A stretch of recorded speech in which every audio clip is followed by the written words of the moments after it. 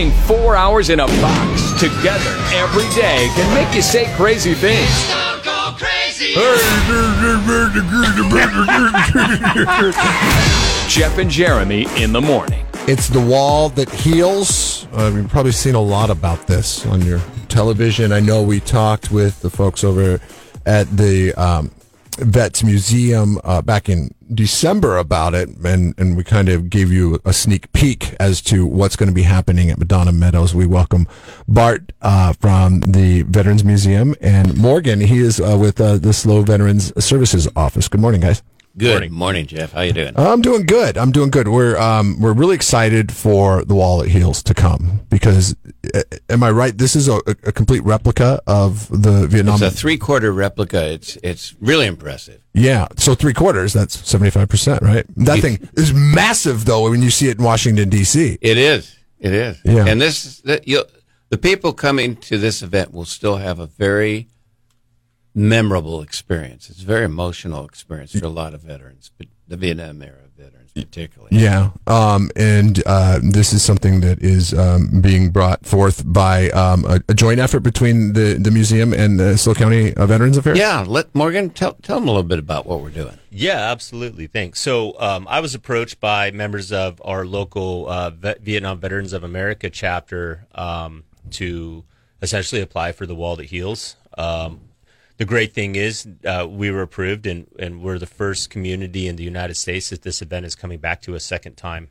That's incredible. So we are super honored to provide this experience, not just for our Vietnam veterans, but for our entire community, so that they can take the time to honor those on the wall. Why is it that they figured that this was a good place to bring it to for a second time, the first time ever? Well, I guess I could say I've lived all over the country my time in service, and I came back here for a reason. It is beautiful, and everybody knows that spring is just about the most beautiful time here on the Central Coast. We're enjoying at least a piece of that now with our green hills, and I think that they really like that. Plus, they enjoyed working with our team 5 years ago, so they wanted to continue on with that. Yeah, so exactly. They did such a good job the first time. Annually, how many stops does the wall typically make? I believe it does 25 stops a year.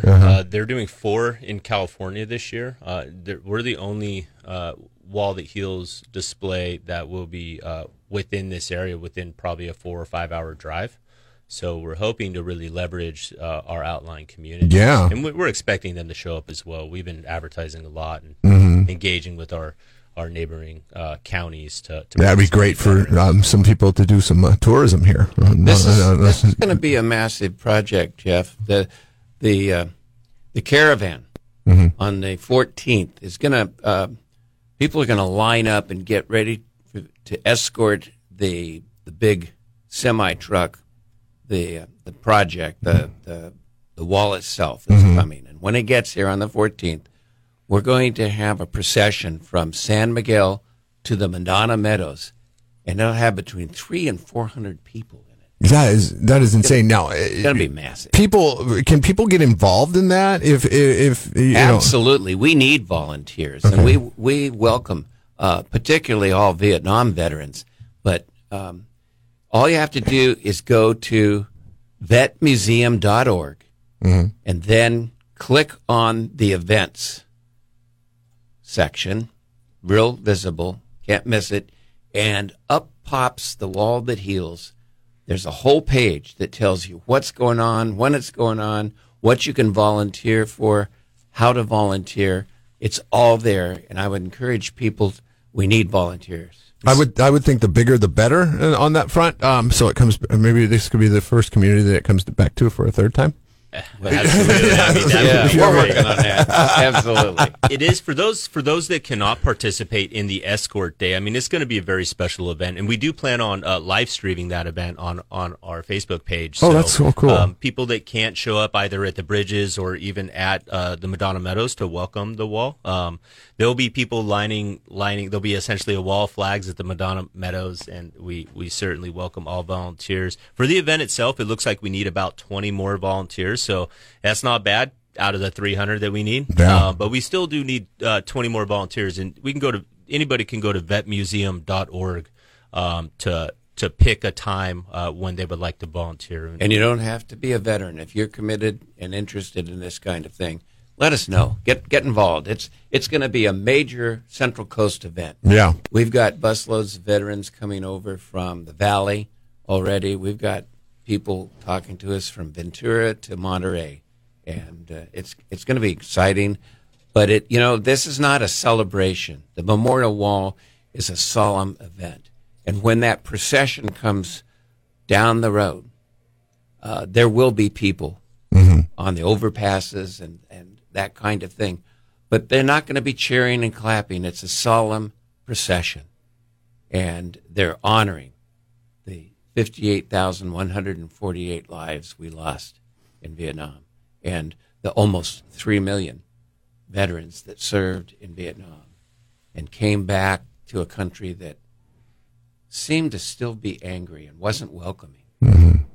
And that was a kind of a different thing for veterans. Right. Because before and after, there were we celebrations. honored and celebrated our veterans. Yeah. But at that particular time, that didn't happen. Yeah. And there's still a lot of healing that needs to occur. And that's part of what the mission of the wall is. That's Bart Topham. He's with the SLO County Vets Museum, and we're here with Morgan as well. He's from the Veteran Services offices. Tell us about like what you witness when you see people, searching and finding the names. I mean, like what are some of the emotions people are going through?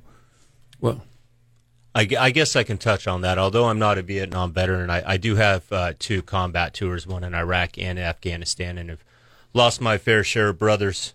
And, we don't have a memorial like this. And I really hope for the day that something like this can come to our community, because I'd like to visit my fallen brothers. And although I was not in Vietnam, the 2 completely different conflicts, and of course we were much more supported.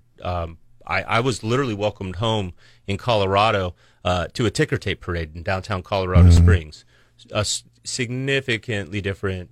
When I came home from Vietnam, serving my tour in Vietnam as a combat soldier, we were told, don't wear a uniform. Oh, God. I out-processed in Oakland, and they encouraged us to get into civilian clothes and not make an issue of it. Nobody welcomed me home, either when I arrived back in the States or when I went back to my hometown. So, and that was typical. That wasn't an unusual event at all. And that's one of the reasons why a lot of Vietnam veterans, and there are a lot now that because of their age, health reasons, they can't go to Washington, D.C. to visit the wall. And this is an opportunity for them to visit comrades. You'll see them leaving memorabilia, things that mean something to them or their comrades. They'll leave it at the wall. They'll have a piece of paper and a pencil, and they'll etch their friends' and comrades' names to save off that wall. You'll see things like that. You'll see elderly veterans just sitting there on one of the benches or maybe in a wheelchair, just looking at the names of their friends and comrades, and they might just be thinking and meditating. They might be crying. There's a lot of different things that go on, but it's also an opportunity, an educational opportunity for parents to bring their kids and families to learn, to educate. There'll be an education center set up there that talks about the conflict, that talks about the lost lives, that talks about a lot of different aspects of that thing, and it's, I think, very important.